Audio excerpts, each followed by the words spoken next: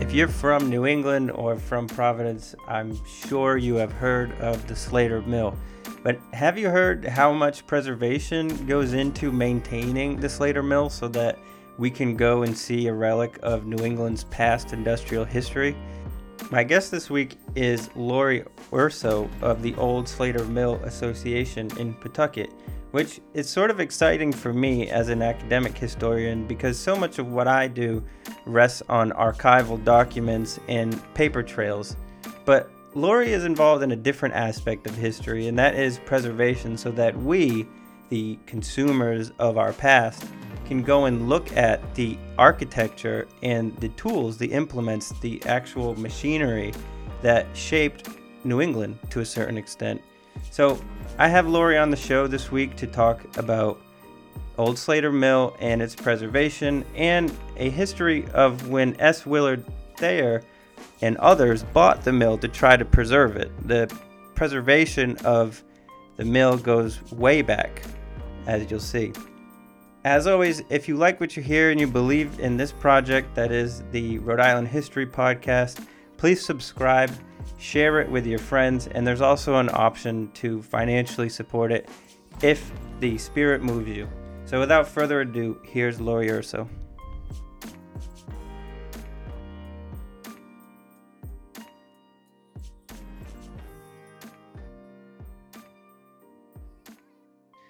My guest today is Lori Urso, who is the Executive Director of the Old Slater Mill Association in Pawtucket. She has worked in historic preservation for 15 years, and her efforts have touched many places in Providence and Washington counties. She's a former Westerly Town Councilwoman and was awarded a Lifetime Achievement Award from the US EPA for her conservation work. She also enjoyed many years of performing and recording music. So I'm very excited to have a historian and a musician on the show today. Hi, Lori. Hi, how are you, Alexander? I'm doing all right. Great. I read the article that you wrote for Small State Big History about the purchase of Slater Mill by William Thayer, and I thought that we could talk about that a little bit first by contextualizing the time period in which Thayer bought the Slater Mill, the 1920s. What does Pawtucket look like at the time? Well, it was a much different time than it is now for Pawtucket. It was, right after the war, the Roaring 20s, in the early part of the decade. And the industrialists were very wealthy at that time. Business was good. They were on the point of change. I don't know if they were all really expecting what was to come by the end of the 20s and how not only the economy would affect them at that time, but the loss of workers and the moving of mills to the South, which had really picked up speed by then. So it was both in a state of grandeur and also facing what would become soon an economic decline.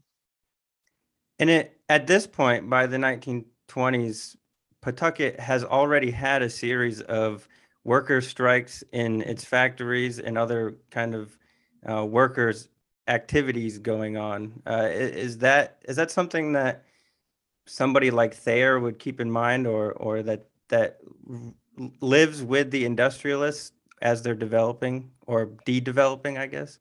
I would say so. I mean, Simon Willard Thayer was an industrialist. He was the treasurer of the Lebanon Knitting Company, which was a factory right in downtown Pawtucket.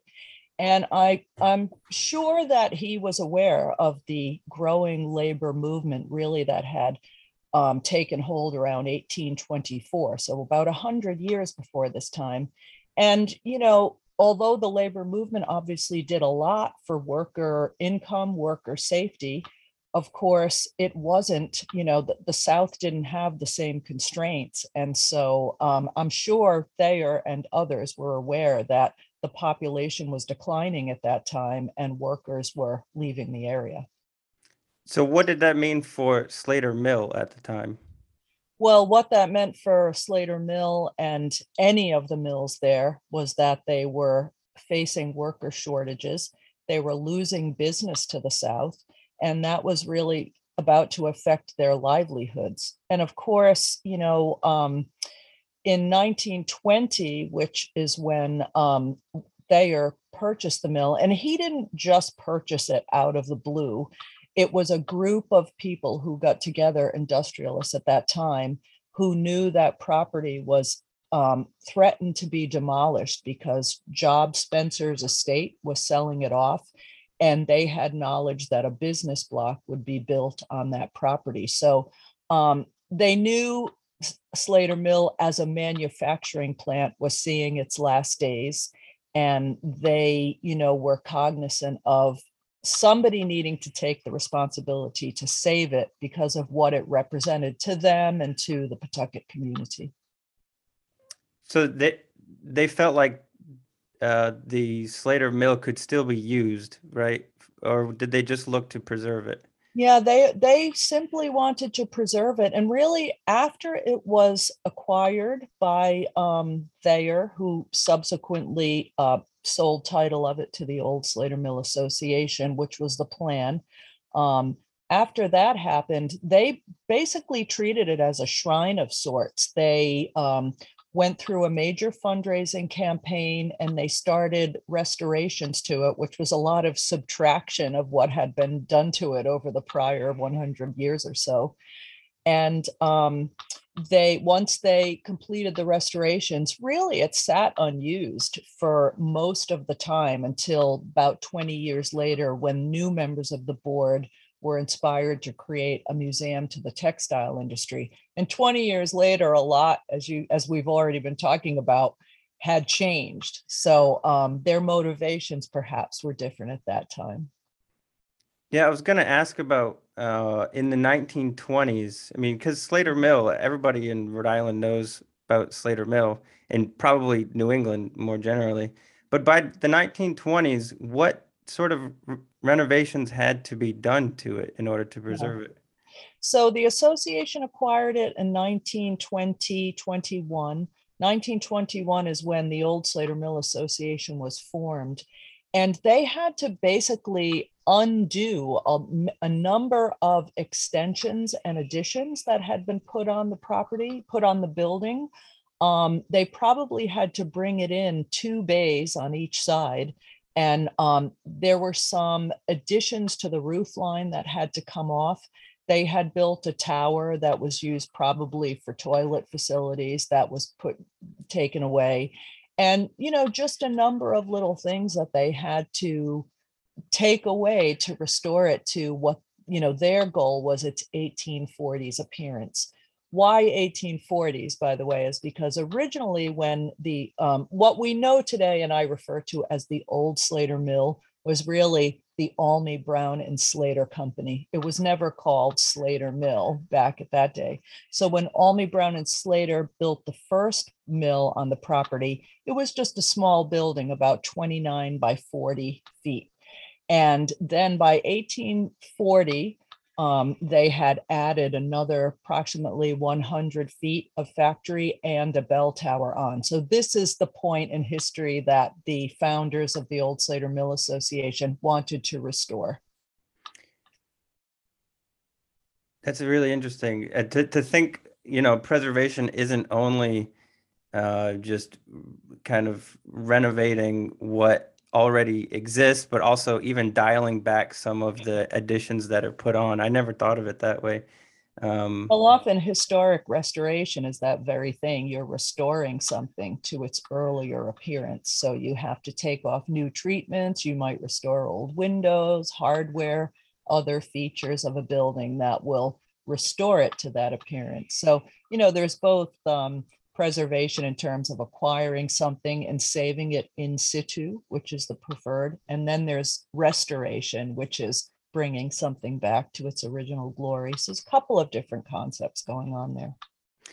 So did Thayer intend to, as you said, just keep it as it was, or did he intend from the beginning to bring it back to a previous condition?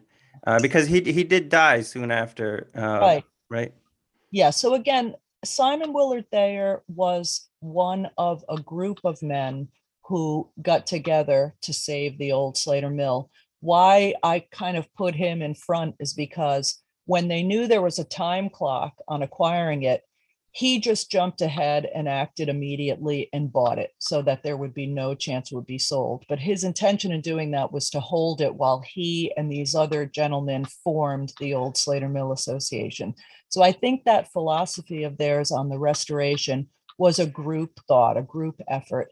And again, I think they were ahead of their time in many ways. First of all, nobody in the country that we know of at that time had sought to preserve an industrial building. Any preservation before that was some sort of a historic site of other nature. Either it was a civic thing or it may have been a religious thing, like the Toro Synagogue, for example, is one of the earliest historic preservation sites in Rhode Island. So that was, for them, a really advanced thinking at the time that they could actually save this building because it had an industrial history that was reflective of Pawtucket and also the Rhode Island system of manufacture in many ways, and the story of Samuel Slater. So I think their intention was to restore it to its appearance in the 1840s and have it as, just a beautiful feature on the landscape that could be used on occasion for various purposes, events, celebrations, and the like.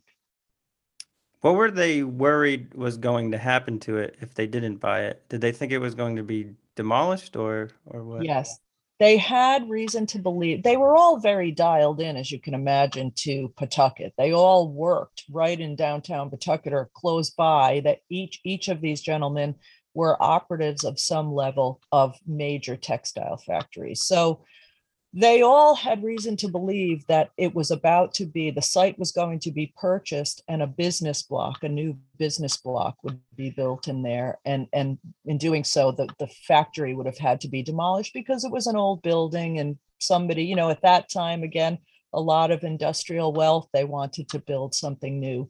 So they had, I believe, good reason to know, or an opportunity to know that information, and they felt they had to act quickly. The new business block that they believed was to buy the property, it wasn't in manufacturing, right? I don't know that. It could have been, it could not have been. I'm not, that information we don't know because it was speculative at the time. So Yeah, it's interesting to think that people like Thayer would have seen Slater Mill as the history of his own kind, right? The yes, history of the exactly. entrepreneurs of Pawtucket. That's And right. in that case, as the demographic changes that you talked about in the beginning, where that kind of manufacturing industry is leaving Pawtucket, the foresight that you identify Thayer having, that we should preserve this because this Right. is a relic of who we are, right? That's As right. industrialists. Yeah. Um, that's Yeah. super interesting. I think, when I think about what would have motivated these gentlemen, um, they clearly understood the foundations of what was now their livelihood and what was enriching them and their families. And they, I'm sorry, I lost my train of thought. I That's all lost. right. It I can't happens remember sometimes. what you were leading me down. Um, what are some of the sources that are available for, like, what kind of documents did you use to study Thayer's activity or the other industrialists that worked with him, or the history of the mill itself, the renovations, rather than just the physical renovations that you can see? There must be some kind of paper trail. Yeah, so you had said, you saw the article I had written for Small State, Big History. I didn't actually write it for that. I republished it there. I wrote it for a newspaper supplement or section that I had produced to observe the 100th anniversary of the old Slater Mill Association. So it was one of the articles I wrote for that. That was about a 24-page newspaper section. So I did a lot of research to write not only a timeline by decade in there, but these particular pieces. And what I used to research was and is the archives of the old Slater Mill Association, which include a fairly extensive collection of all of the administrative paperwork that goes back to the early founding of the organization. I have books of the original minutes of the Board of Trustees as they were going through not only the acquisition of the building and working with the Chamber of Commerce to see that through, but also, the founding of the organization, how they selected trustees, when trustees came and went. And then also numerous pieces of correspondence between the members of the board and, other entities associated with this whole acquisition plan of theirs. So we have a good archival facility in the Wilkinson Mill, which is part of the campus, and it has not only our own corporate papers, but many of the papers of the first president, former presidents, and other members of the board. So, a lot of that was really just taken from there. And also the newspaper articles of the time, doing searches of the news banks and, just seeing what was the news of the day. And of course, Providence and Pawtucket, there was a lot of news coming out that related to industry at the time. So it's not hard to find accounts of different things that were going on. And the Pawtucket Times and the Providence Journal really followed along with the acquisition of Old Slater Mill and documented a lot of the activities at that time because it was something new. I think, again, being the first effort to save an industrial building and, the people that were involved who were great civic leaders, it was a really good news piece at the time and continued to be in its entire 100 years of ownership.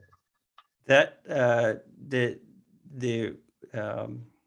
documents that you're talking about just makes me want to now transition to the topic of preservation, because documents are also a form of preservation, right? Archival work of saving these old things. So I was hoping that you could talk about the sort of preservation that you do of the mill today, what kind of maintenance it needs, both in the structure itself, but also thinking about these documents, the paper ones, and maybe the non-paper documents if they exist.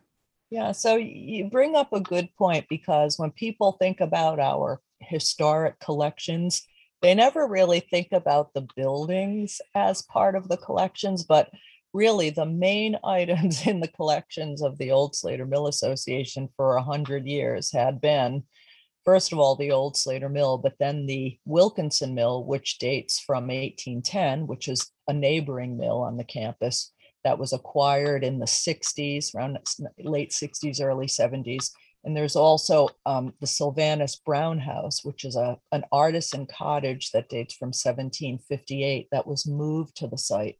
So for years, it's been the organization's responsibility to maintain the integrity of those structures. And over the years, there had been many efforts to keep those buildings intact and standing. And those have involved exterior restorations of the old Slater Mill. The building dates from 1793, and just about every 20 to 30 years, it has needed some level of exterior work to the clapboards, sheathing underneath that maybe gets wet and rotted, roofing that needs to be replaced, windows, etc. So to keep a building that old, a wood frame mill that old, in a good visual and structural condition takes ongoing work. And in addition to the things I mentioned, we also, in about 2015, did a structural project where we had to prop up a spandrel beam that was sort of rotating and put in new columns and just, try to, again, just keep that mill in the best condition that it can be on the landscape. The Wilkinson Mill is a stone rubble mill. And of course, there's masonry work that we've done over the years. We did window preservation. We restored the cupola on that building, as well as Slater Mill and other necessary work. In the 70s, an archaeological dig was done to actually uncover the old water wheel pit under Wilkinson Mill, and the water wheel was restored to working order at some point, which added another project that had to be addressed every 20 years. And finally, with the little house, when it was moved to the site, it was put on a new foundation, but probably 3, 4 years ago, we did an exterior restoration and a new roof on that as well. So, and, we're talking about projects that are costly every year. The costs go up. We're hundreds of thousands of dollars every time you have to do some work to the buildings.